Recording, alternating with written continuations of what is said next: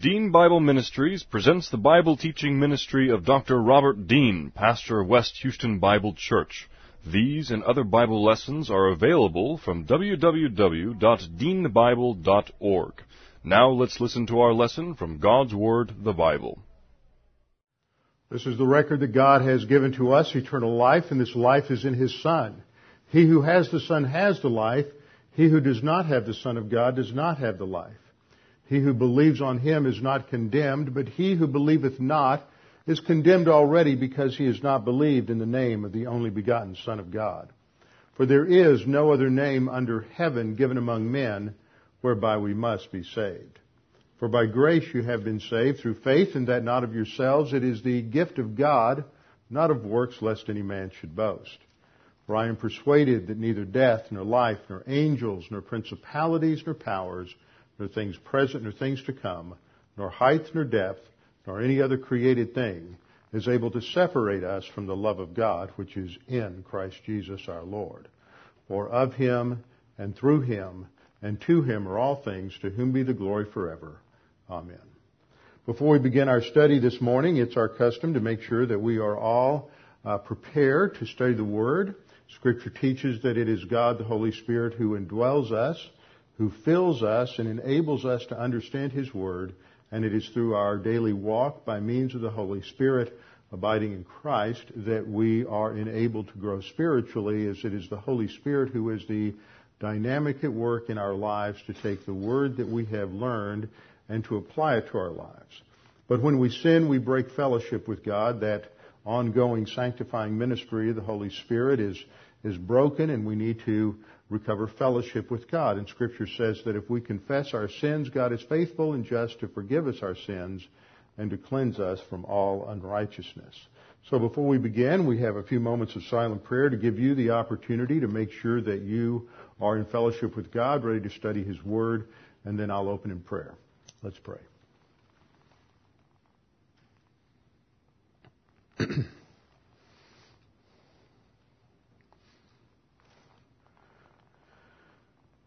Father, you are the God who has made the heavens and the earth and all that is in them. You are the God of history, the God who created mankind, and you are the God who laid out the plan of human history. You have declared the end from the beginning, and this demonstrates your uniqueness, your integrity, and the fact that your thoughts are higher than our thoughts, and your ways are higher than our ways. And yet, Father, you have condescended to reveal yourself to us in ways that we can understand you, and to reveal your plan and purposes to us in the written word, that we might come to orient our thinking to your plans, your purposes, and to understand the goal of human history. In our study of Revelation, we have been challenged to recognize that there is a future destiny for believers as members of the bride of Christ, who will come back with Him to rule and reign with Him in the kingdom. Today, this time period while we are alive on earth, is our time of preparation, and we prepare by learning your word, applying it, and growing spiritually. Now, Father, as we continue our study in Revelation, may we be encouraged by what we study. We may be challenged to grow, and that we may focus on the future not just as an academic exercise, but as a way to understand how you are going to bring all things to a final conclusion in human history. We pray this now in Christ's name. Amen. This morning we're going to be in 3 passages, I hope. We will get to the third. We will start briefly in Revelation chapter 6, and then we will spend most of our time in the 9th chapter of Daniel before we then come to Matthew chapter 24. What we learn as we continue to do this overview of Revelation 6 through 19, we're in the second part of the outline of Revelation. We're reminded that Revelation has 3 parts, that based on Revelation chapter 1 verse 19, the things which John saw initially there on the Isle of Patmos when Jesus Christ, the risen, resurrected Jesus Christ, appeared to him in the garb and the presence of a priest, a judge, a priest judge. And this is the backdrop for the book. The next two chapters, Revelation chapter 2 and 3, focus on the things which are, that is, the 7 letters to the 7 churches of Revelation, which give the trends of the church age, and then the things which will take place after these things.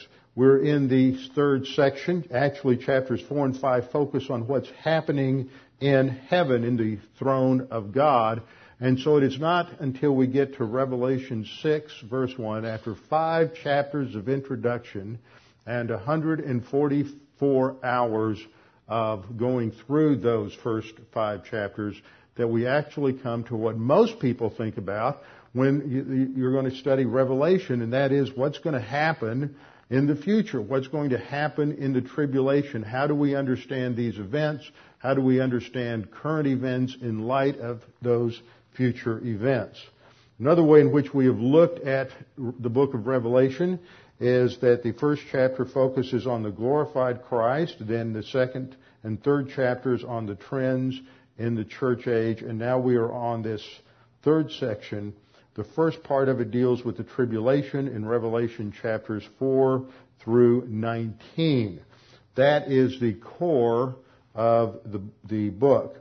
Then there is one chapter dealing with the 1,000-year rule and reign of Christ on the earth in the millennial kingdom, or the messianic kingdom, and then 2 chapters for the eternal state.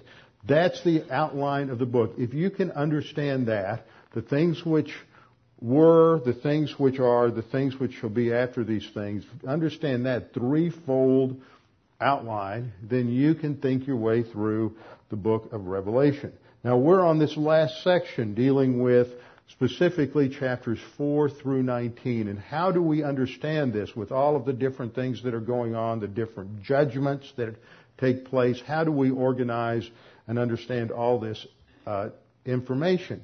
And one of the things that I try to provide for us at times is a flyover where we can get the big picture and begin to understand what this is all about, why God has revealed this to John and to us, and why it is important for us to know it, and how it fits within the overall panorama of prophecy that is given in the Scripture. Much of the Bible is given to prophecy, and in fact, approximately 1/5 of the Bible is unfulfilled prophecy. Now, I've heard people say, well, we don't want to really pander to people's curiosity about the future and teach all this stuff about prophecy. It's more important to understand how to live our spiritual life today. And granted, it is important for us to live our spiritual life today, but a major principle in Scripture is that we live today in light of the future. And so we have to understand the future, and God has revealed the future to us for the very purpose that it motivates and challenges us today to live our spiritual life in a more dedicated, committed fashion, because we understand where we're headed. We understand where we are going. Well, as we look at Revelation, we look at these chapters from Revelation chapter 6 through Revelation chapter 19, there's, as I said earlier, a tremendous amount of data there, information there, and we have to understand some way in which to organize this, and the primary way to organize this has to do with chronology. What is the basic chronology that we run into in Revelation 4 through 19?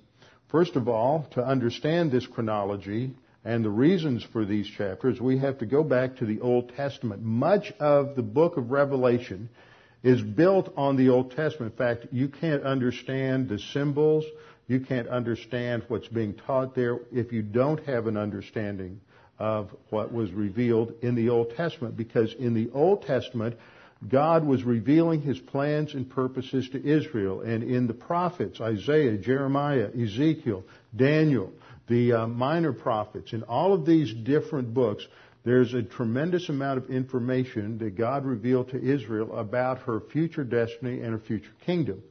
All of this gets pulled together, and all the loose strands get tied up when you get into the book of Revelation. So as we go through these chapters, we're going to be taking time to go back to Zechariah, to look at Joel, to look at different aspects of the book of Daniel, and to understand key things that are said in Isaiah and Ezekiel. So that makes it a lot of fun, because to study Revelation, you have to just about study everything else in the Bible. And one of the things that I realized in the study of prophecy is that a pastor really doesn't have enough control over the data of Scripture and theology to teach much about eschatology and prophecy and revelation early in his ministry.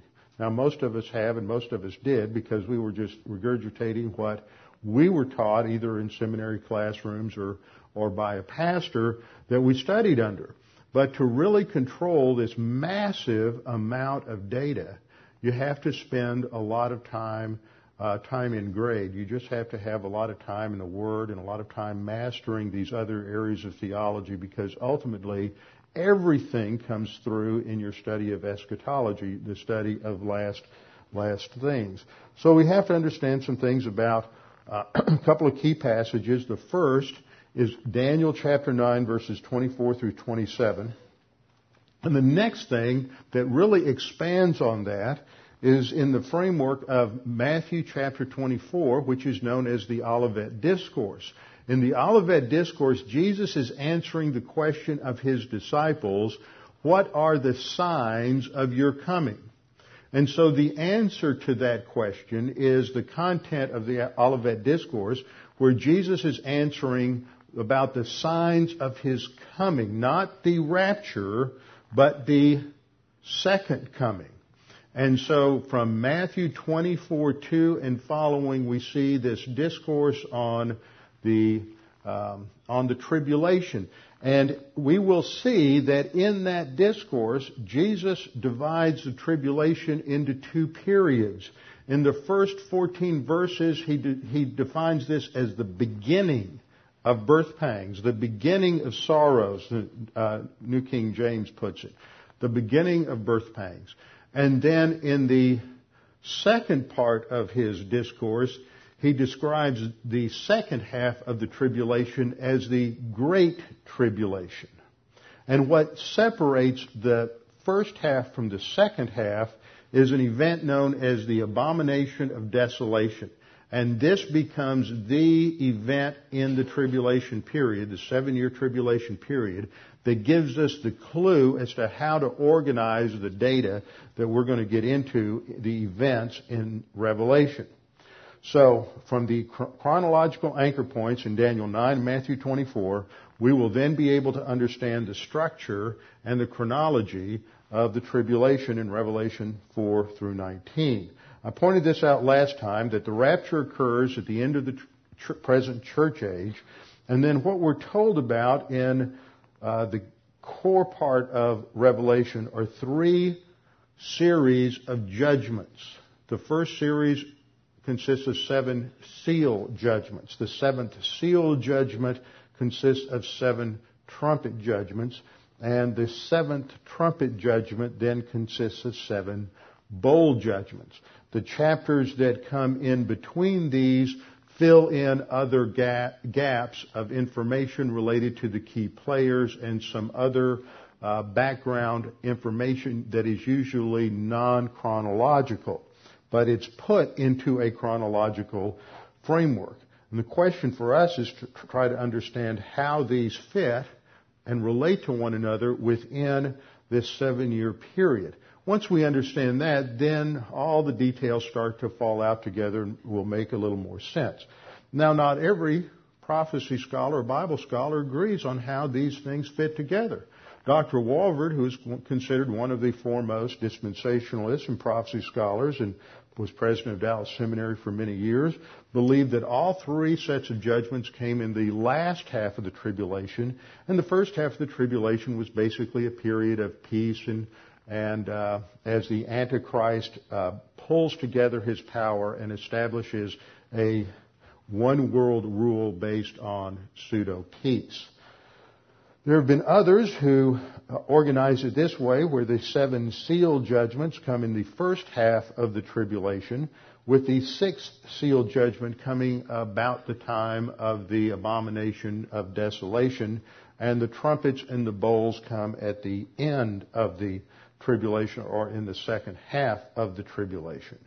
Then there are others who put the seal judgments and the trumpet judgments before the midpoint of the tribulation, and the bowl judgments at the end. And as I pointed out last time, I believe this is probably the one that most closely fits the information given in Scripture, and we're going to have to work our way through this. I have no idea what you've heard in the past.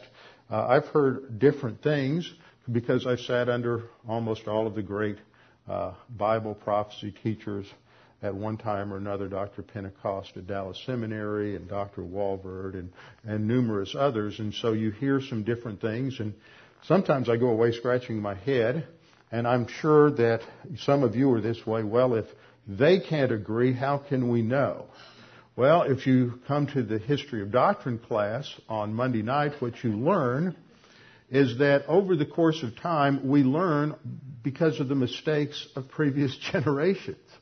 They try to get it right, but they don't quite get it right. But because they made the guesses, the stabs, the attempts that they made, we're able then to build on that. And that's true often in life, that if you look at inventors, often they invent things such that men like Edison would make this didn't work, and then that didn't work, and then this other thing didn't quite work, and eventually, through a series of failures, they have successes. And that's been true in the study of the Scriptures. And so somebody makes a stab at how they think these things fit together, and it sounds pretty good, but the more you think about it, the more you study the Word, you say, well, wait a minute, what about this over here and that over there, this over here? So that's the process, and it's not always as nice and neat as we'd like it to be, but then human beings aren't as nice and neat as we'd like for them to be.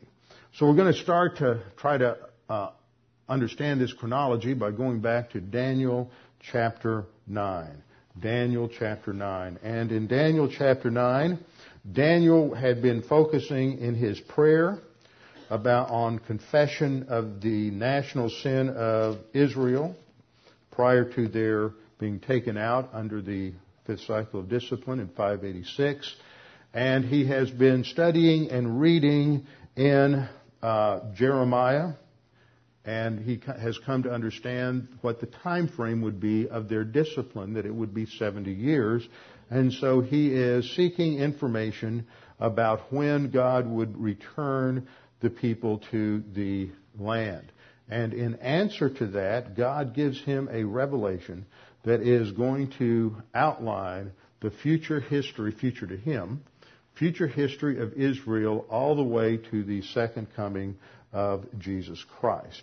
And the subject of this prophecy, it relates to your people, which would be the Jews, and your holy city, which would be Jerusalem. It is not about the church. It's not about the church age. There is no mention of the church age in this prophecy. It is all about God's plan and purposes for Israel. Now let's just pick up on the immediate context. In verse 20 we read, "Now while I was speaking, praying, and confessing my sin and the sin of my people Israel, and presenting my supplication before the Lord my God, for the holy mountain of my God," that would be the Temple Mountain in Jerusalem.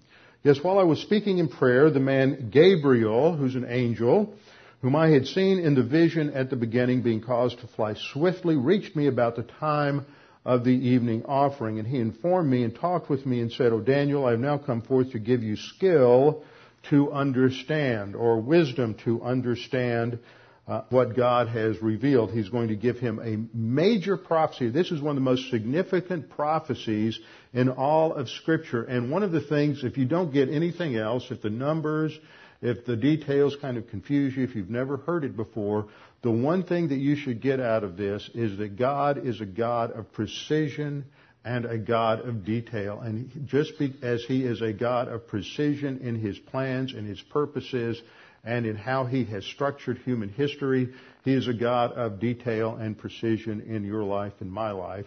And so He is one who can be trusted with the details of our lives. So Daniel is given this information. Verse 23, Gabriel says, "At the beginning of your supplications, the command went out, and I have come to tell you, For you are greatly beloved. Therefore, consider the matter. That means to think about this. And that's something that applies to us in that we are to go to Scripture and to think about the Scripture. We're not just supposed to open it up as if God gives us the answer right there. It's interesting is when we first got started with the History of Doctrine class on Monday night, one of the men who is taking the class for credit up in New England commented after 2 or 3 weeks of the class, he says, this is just remarkable how God gave us His Word. If He had given us a systematic theology that had all of the answers to all of our questions laid out, then we would have opened the book, read it, closed it, and put it on the shelf and gone about our lives. But because God revealed it to us in terms of history, in terms of poetry, prophecy, in terms of narrative, because of the way God revealed it to us, we are forced every day to go back and examine what the text says, think about it, study it, and even to this day we haven't plumbed its depths. So that is the purpose. It's for us to study and to think about. So Daniel is challenged, consider the matter, understand the vision. So we have an overview of the 70 weeks. In Daniel 9:24, we get the overview, the entire panorama. These 70 weeks, we'll learn, are actually 490 years decreed for the nation Israel. In Daniel 9:25, we'll see that the period is divided into basically 2 blocks. The first block is a block of 69 weeks, or 483 years. And then in verse 26, we will see that there is a gap of time between the 69th week and the 70th week. We don't know how long that gap is, but the text is clear that there is a gap of time between the 483rd year and the 484th year. God has His stopwatch, and He stopped it the day Christ died on the cross, and He doesn't click it again to start the clock running for those last 7 years until the beginning of the 70th week, which is described in Daniel 9:27.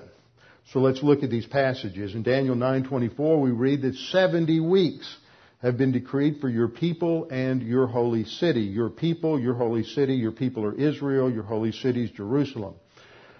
And then various purposes are listed: to finish the transgression, to make an end of sin, to make atonement for iniquity, to bring in everlasting righteousness, to seal up vision and prophecy, and to anoint the most holy place. So you are to know and discern. Now, let me just add a comment here. This is not given to somehow cause Daniel to scratch his head, contemplate his navel, to wonder what is going on.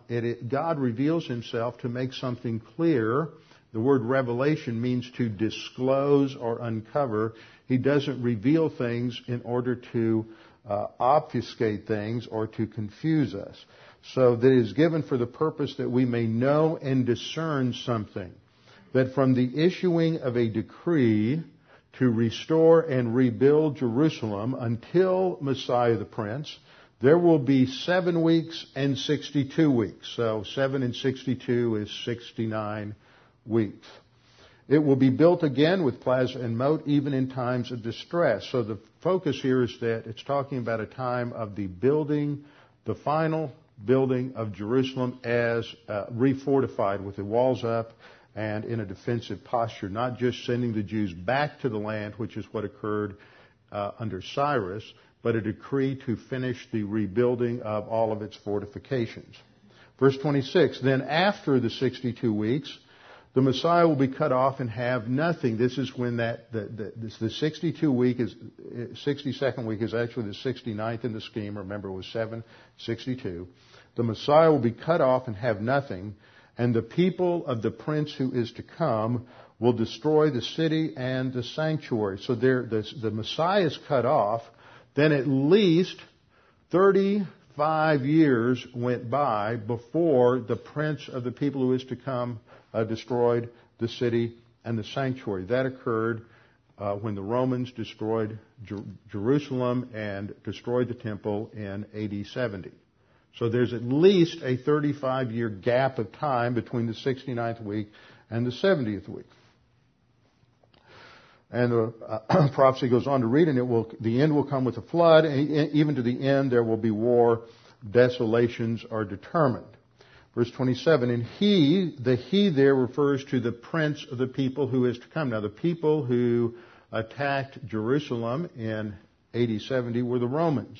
So the prince of those people would be of European extraction, and part of that revived Roman Empire that will occur in the end times. He will make a covenant.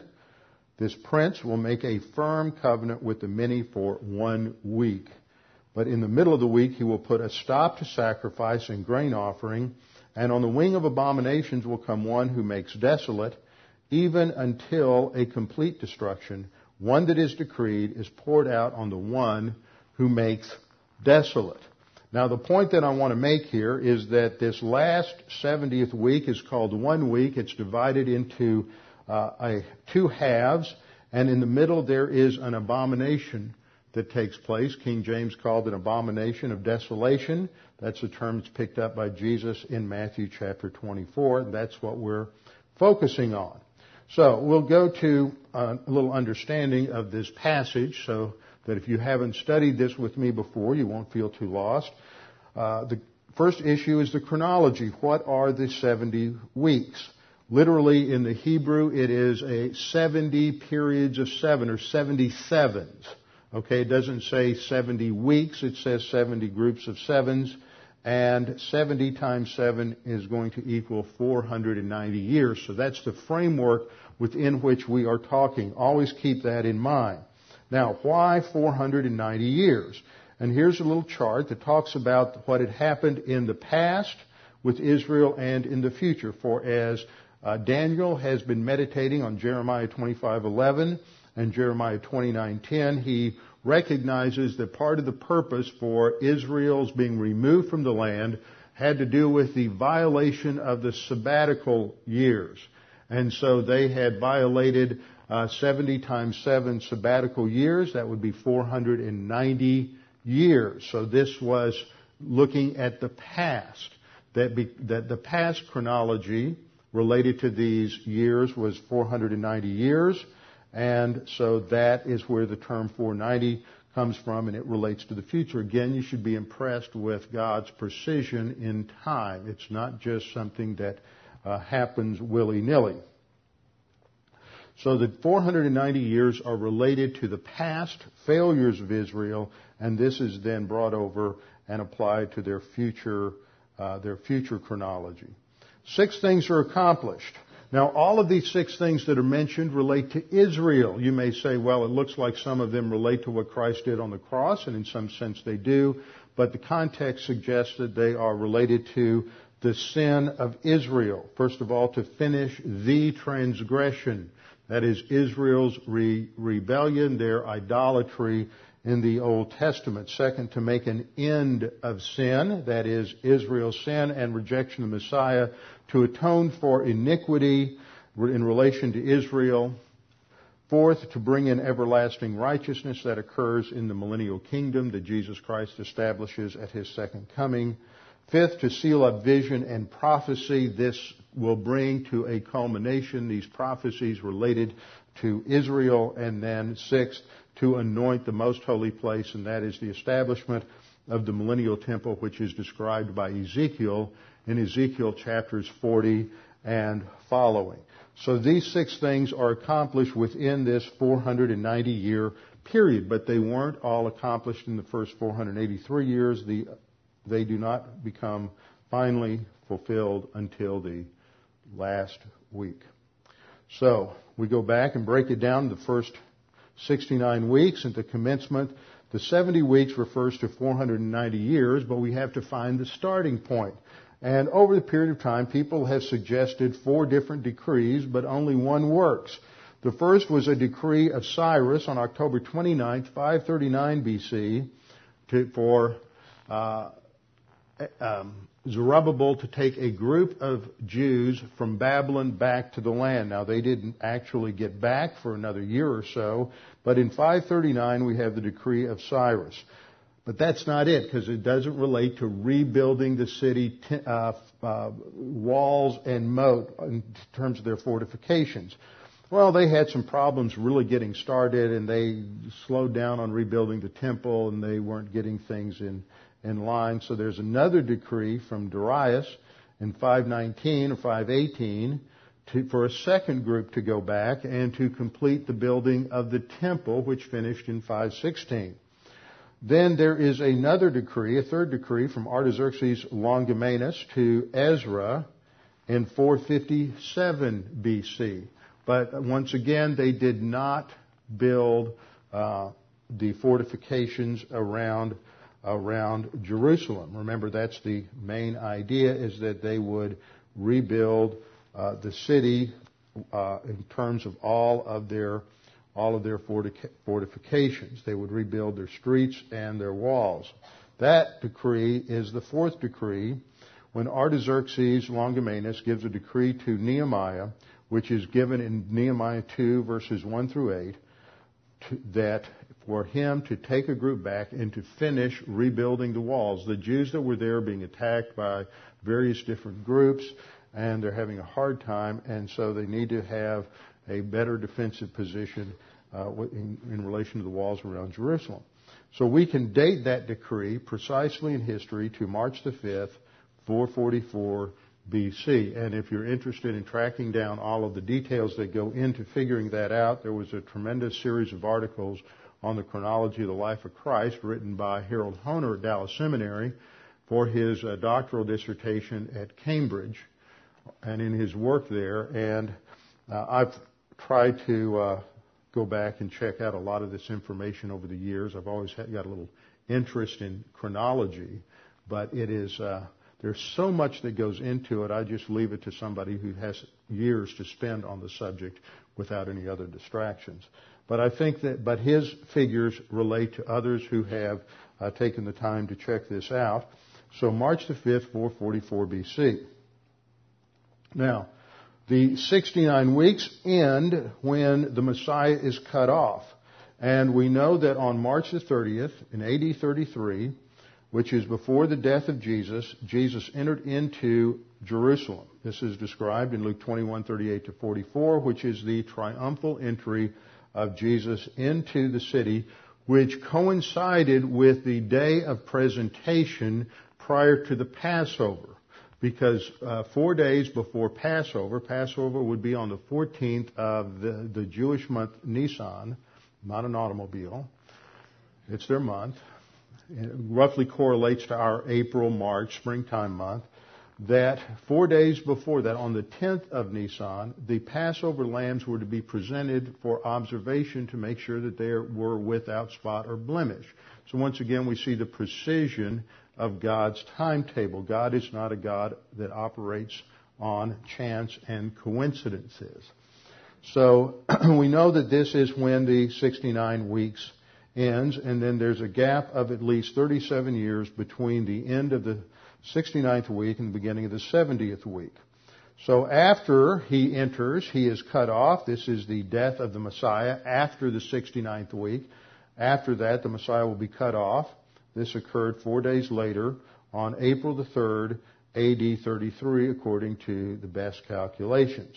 And then there is a period of time before the destruction of Jerusalem and the temple, which occurs in AD, August of AD 70. This is in Daniel 12:26b. So, what this gets us is a question of 1 year remains. 1 year, 1 7-year period remains. And the question that has come up is this past or future? And there is a no-gap view. People who think that all of this has already transpired, they're called preterists. And for those of you who attended the pre-trib conference in December or the conference we had at Schaeffer Seminary last month, Dr. Mark Hitchcock gave a fabulous refutation of the whole preterist position, showing that the book of Revelation was written after the destruction of Jerusalem, and so this prophecy is all future. So we believe in a gap view, that there is a gap between these two periods of time, and we're still living in the gap. Okay, now we get into the mathematical part of everything. The decree to restore occurs on March the 5th, 444 BC, with Artaxerxes' decree in Nehemiah chapter 2. When we add the 7 plus the 62, we get 69 weeks. And at that time, the Messiah the Prince has his triumphal entry, Luke 19:28 to 40. So let's do the math. All of this relates to Israel. Now let's do the math. 70 times 7 is 490 years, but 69 times 7 equals 483 years, or 173,880 days. Now, I know that some of you who are real math whizzes have already figured out that doesn't relate to a 365 and a quarter day year, and you're right. And we'll have to show you why we believe that it's only a 360 day year, and that's how you come up with your number of days like that. First of all, in the Bible, there are various descriptions of the 7-year tribulation period. It's described as a half a week in Daniel 9:27, so that would be 3.5 days, actually 3.5 years. In Daniel 7:25 and Daniel 12:7, along with Revelation 12:4, which describes the period of time the Jews are in the wilderness protected by God, that is, the regenerate Jews are in the wilderness protected by God, it is referred to by the phrase time, singular, times 2, and a half a time. That would be 3.5 years. Same time period.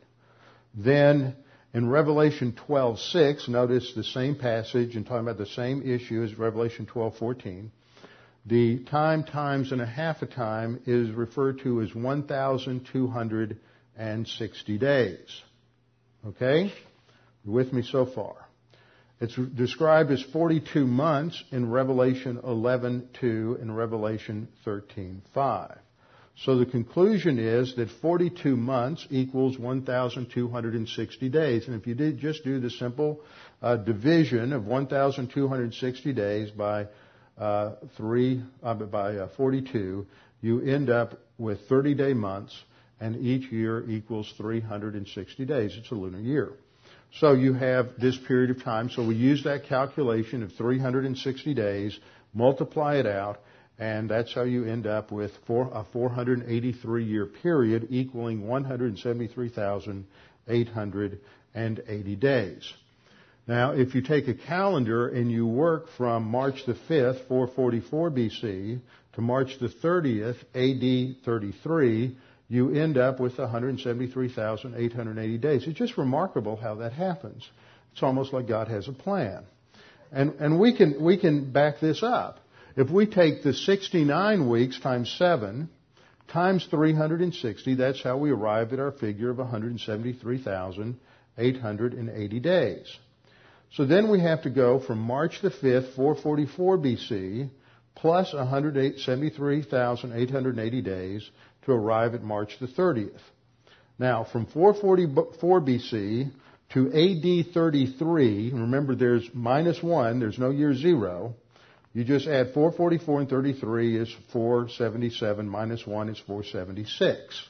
Okay, everybody on the same page here. Don't want to confuse anybody with too much. See, when you're really teaching through the whole counsel of God, you even have to cover math on Sunday morning. Now, if you take 476 years, multiply that by 365.2421989 days, which is how many days there are in a year, you come up with 173,855 days. Plus the days from March the 5th to March the 30th, 25 days, you end up with a total of 173,880 days. Just remarkable how God is so precise. And He is not a God of chance. So when we add all this together, the 70 times 7 is 490 years. The 69 times 7 is 173,880 days. We're left with the big question of what happens to the last 7 years. Did they just sort of peter out in the early church age? Or all of a sudden, after analyzing the first 69 weeks, Are we now going to say, well, those last seven years, the 70th week, that's just allegorical, that's just symbolic. That really refers to the entire church age or something like that. How can you shift your interpretation from a literal interpretation in the first half to an allegorical or spiritual or symbolic just for that last week to make it fit some system? Well, you can't do that. So we have a 7-year period that is still hanging. Now, in Daniel 9:26 we read, "Then after the 62 weeks, the Messiah will be cut off and have nothing. And the people of the prince who is to come will destroy the city and the sanctuary, and its end will come with a flood. Even to the end there will be wars, desolations are determined." As you can tell from the picture in the background, there's no temple on the Temple Mount. There is the Dome of the Rock. And so the temple has not yet been rebuilt. So we are still waiting. So what this tells us is that the last week, the 70th week, is unfulfilled. This is a period that will begin with the coming prince, when, according to verse 27, he will sign a covenant, a contract, a peace treaty with Israel, with the many, for 1 week. This covers the 7-year period. At the beginning you have the coming prince, who is the Antichrist. And at the end you have the return of Jesus Christ. Now, the term Antichrist is only used one time in the Scriptures to refer to the person who opposes Jesus and believers during the tribulation period. In the book of Revelation, he's called the first beast. He has various other terms that we will get into as we go through our study of Revelation, but only once is he called the Antichrist, and the prefix anti in Greek doesn't have to do with being against, it has to do with substitution. The Antichrist is a substitute Messiah. He is a political leader who will offer himself as a Messiah. He will claim to be able to accomplish that which Jesus said he would accomplish in terms of bringing worldwide peace and prosperity. Now, up to that time, there are going to be hundreds and hundreds of political leaders who are going to present themselves in messianic veins. In fact, we even have an organization that meets in a building up on the east side of New York that has the same messianic pretensions, because they have emblazoned on their wall at the entry to the United Nations building the verse from Isaiah that they will beat their swords into plowshares and pruning hooks their spears into pruning hooks and their swords into plowshares, and man will learn war no more. So the UN has messianic, antichrist pretensions. Just always remember that when you watch the news and all the politicians fawn over the UN as a solution. What they're offering is a Antichrist type of solution. I'm not saying the UN is the Antichrist or that the Secretary General of the UN is the Antichrist, but they are all manifest the same mentality that the Antichrist of the tribulation will manifest. And any politician who claims that they can bring in peace and prosperity and solve everybody's problems and make everybody happy is making these same kinds of messianic pretensions. So we have to be very careful of who we're following in terms of political leadership. So we have the coming prince who makes who is the one who will finally seem like he brings peace to the Middle East. Now, see, that's everybody. It's amazing how many people want to solve the problem of the Middle East. But I don't think that problem is going to be resolved until the Antichrist signs this particular peace treaty. This begins the 70th week, and it ends with the return of Jesus Christ, the true Messiah. Now, Daniel, on all of this, has to do with Israel, not the church. Now, Daniel 9:27 presupposes 3 things about the Antichrist. The first is that he will be a Roman prince. He will come out of the old Roman Empire. Now, that's a lot of territory, because if you recall, the old Roman Empire not only covered much of what is now Western Europe, up to parts of England, France, Spain, parts of Germany, Switzerland, Austria, over to Greece, but also Muslim countries like Turkey and Syria and Lebanon and Egypt and Libya in North Africa. These were also part of the old Roman Empire. So the Antichrist will come out of the old Roman Empire. Second, it presupposes the existence of a Jewish nation. You can't have the prince of one empire or nation making a peace treaty with another nation if that nation doesn't exist. See, there have been many people who say, taken the position that you don't have to have a return, an apostate return of the Jews to the land before the tribulation, but you do. It's very clear from Scripture. There is an apostate return to the land and an apostate temple in the land so that the events of the tribulation can unfold. So we should expect probably within the church age, although it's not necessary, but we've seen it, a return of Jews to the land and the establishment of a political entity in the land that must be there for the tribulation to even begin. And then third, there will be a Jewish temple.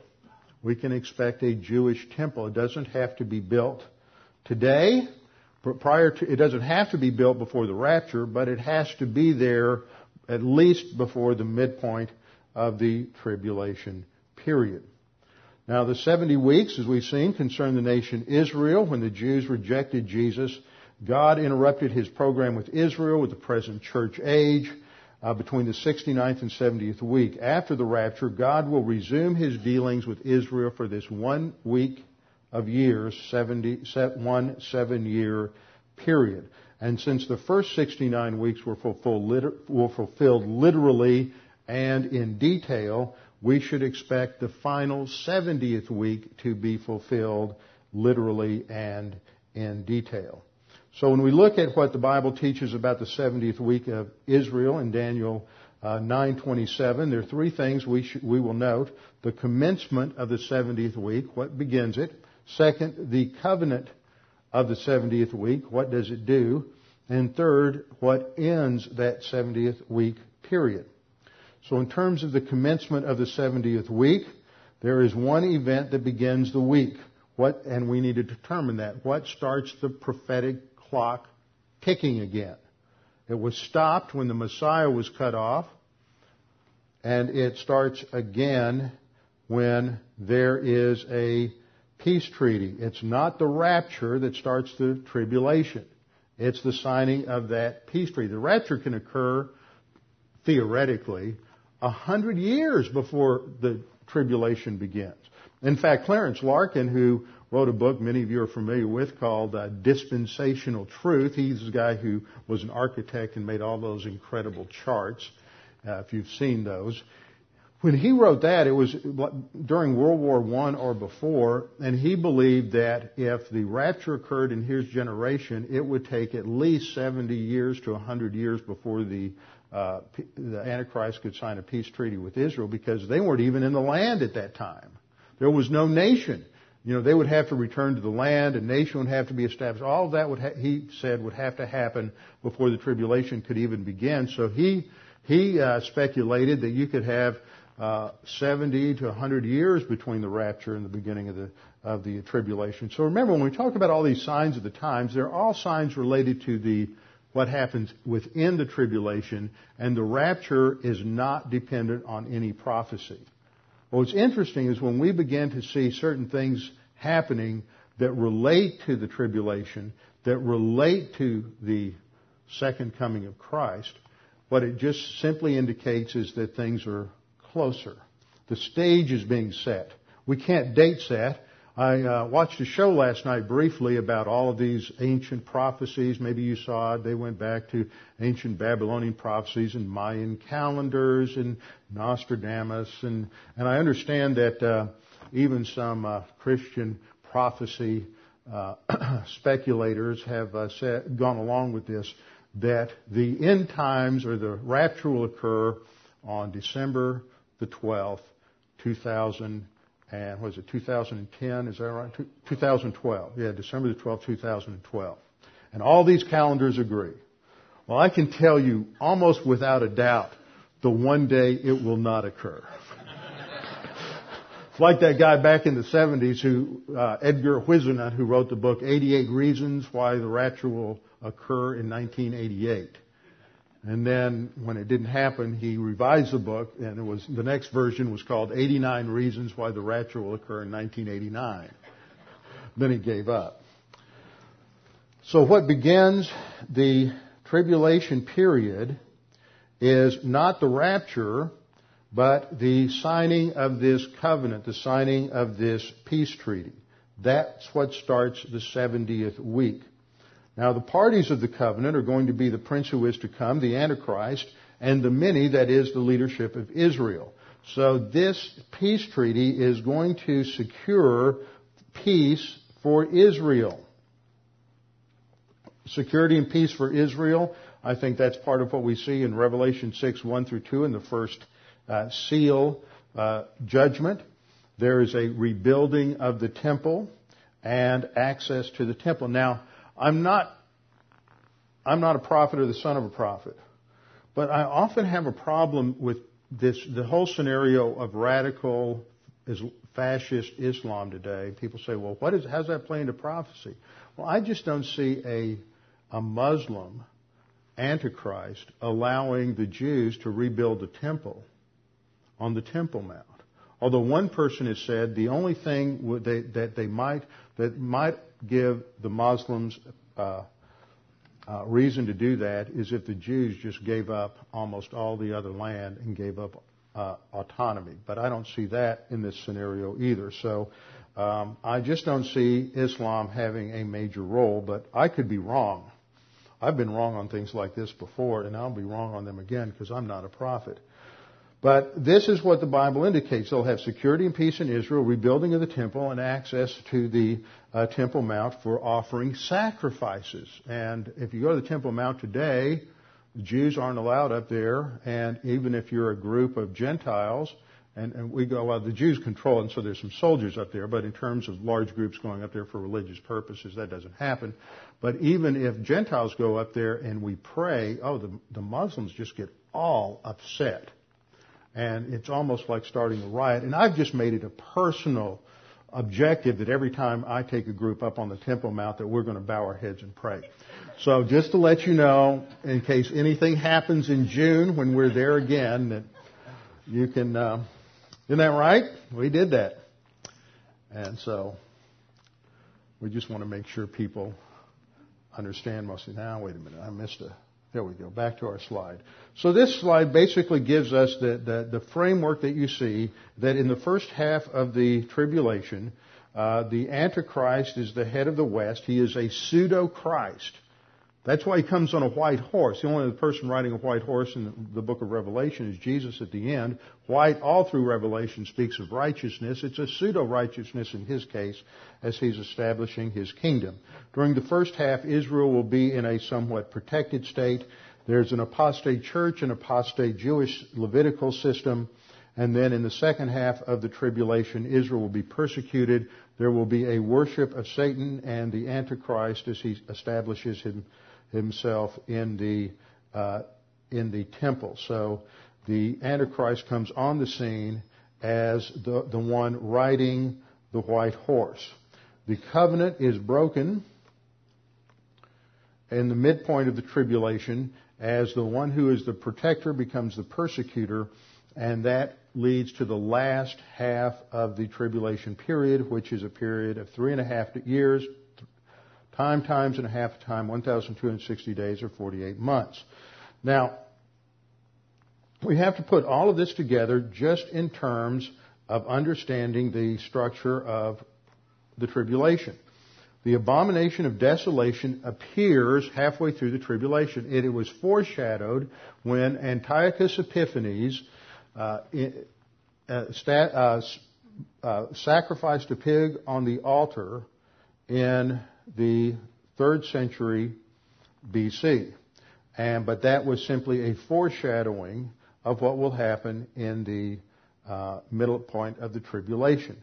The only clue that's given to it is that it has something to do with an idol or an image standing in the holy place, according to Daniel 12:11, compared with Matthew 24:15. So here is a nice artist's depiction of what this might look like, but there will be this kind of idolatry, blasphemy in the temple. So there will be two stages of the abomination of desolation. The first is the presence of the Antichrist himself in the temple, in the Holy of Holies, in 2 Thessalonians 2:4. And then he will replace his own presence with an idol or an image that remains there throughout the rest of the tribulation period. The 70-week completes with a complete destruction and judgment on the Antichrist and his kingdom, according to 2 Thessalonians 2:8 and Revelation 19:19 through 21. And so there are a number of parallels that we can see between Daniel 9:27 and Revelation. In Daniel 9:27, the 70th week begins with a peace treaty. In Revelation, there's the rider on the white horse who goes forth to conquer, but it's not a military conquest, but there is a conquest. There will be sacrifices in the temple in Daniel 9. There will be a temple in Revelation 11:1 and 2. The time relates to the same period, 3.5 years or 42 months, 1,260 days. We have the same time frame in both Daniel and Revelation.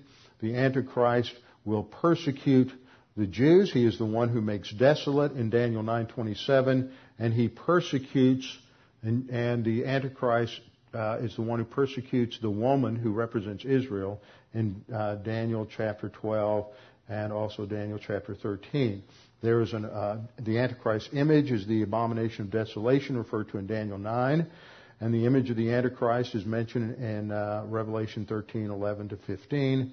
And then the end of the tribulation, there's the destruction of the desolator in Daniel 9:27, and the Antichrist is defeated in Revelation 19:20. And this will occur as part of the military campaign of Armageddon. And the picture on the screen is a picture taken from the ridge of Mount Carmel, and it overlooks part of the valley of Esdraelon. Just to the right of where I'm standing taking the picture is the hill of Megiddo, the ancient Canaanite city fortress, the hill of Megiddo called Har Megiddo, which is where the term Armageddon derives. And this is a massive valley. When Napoleon saw it, he said, truly all the armies of the world could gather here. So Daniel's 70 weeks, just to tie this together, has 2 3.5-year periods, and what distinguishes them from one another is the abomination of desolation that takes place at the midpoint. Each half is equal, 3.5 years, and this then is referred to by Jesus in his Olivet Discourse in Matthew 24:15. Therefore, he says to the Jews, when you see the abomination of desolation, which was spoken of through Daniel the prophet, standing in the holy place, let the reader understand, then those who are in Judea must flee to the mountains. So he is giving instructions to believers. Now, what's interesting about this is in Matthew 24:2 through 14, the focus is on the beginning of the birth pangs. And the beginning of the birth pangs deals with what's happening in the first half of the tribulation leading up to the abomination of desolation, what happens in the first half, and then following Matthew 24:16, Matthew 24:17 and following is what's described as the great tribulation, the intensified period that comes during the last half of the tribulation period. And next time we'll come back and work our way through Matthew 24, because once we understand what Jesus talks about in terms of what's on the first half and what goes on in the second half in Matthew chapter 24, then we can lay this timeline over the book of Revelation and see where the seal, trumpet, and bowl judgments fall out. So we'll come back to look at that next time. Now, as we wrap this up, there's a couple of things you should remember in light of this study. The first is what I've said again and again, the precision of God in how He rules, oversees history and prophecy, and that He is able to bring about exactly what He has decreed. And the second application flows from that in the same way God is concerned about the details of your life and is involved in the details of each of our lives, and He is not going to mess up on those details any more than He's going to mess up on the details of history. And the third thing is that we can take great comfort in the fact that no matter how unstable things may appear in history around us, no matter how uncertain things may appear politically, no matter how uncertain things may appear economically, no matter how uncertain things may appear militarily, God is still in control, and God is working all things in history to work out to their ultimate conclusion. And so we as believers need to relax about these things and put our focus and attention on our primary mission, which has to do with evangelism on the one hand and our own personal growth to spiritual maturity on the other hand, with our heads bowed and our eyes closed. Father, we thank You for this opportunity to look at these prophecies and how wonderfully detailed they are and how specific they are and how they work themselves out with such specificity in history. And we know that if they did that in the past, that they will also do that in the future. And the tremendous comfort that gives us when we look at a world that is so uncertain and unstable. Father, we also pray that there's anyone here this morning that is unsure of their eternal life, unsure of their destiny, unsure of what will happen when they die, that they will take this opportunity to make that sure and certain. All of us are born spiritually dead. We're born without hope, without meaning, without purpose. But You loved us in such a way that You sent Your Son to die on the cross for us, that by simply trusting in Him, we have eternal life. Jesus Christ solved the problem, the greatest problem we'll ever face, which is our separation from You. And He solved that by dying on the cross and paying the penalty for our sins, that by faith alone, in Christ alone, we have eternal life. Father, we pray that there's anyone here this morning that has never trusted in Christ as their Savior, that they would take this opportunity to do so. We pray that You would challenge each of us with the veracity of Your Word and the reliability of Your Word and Your faithfulness. We pray this in Christ's name. Amen.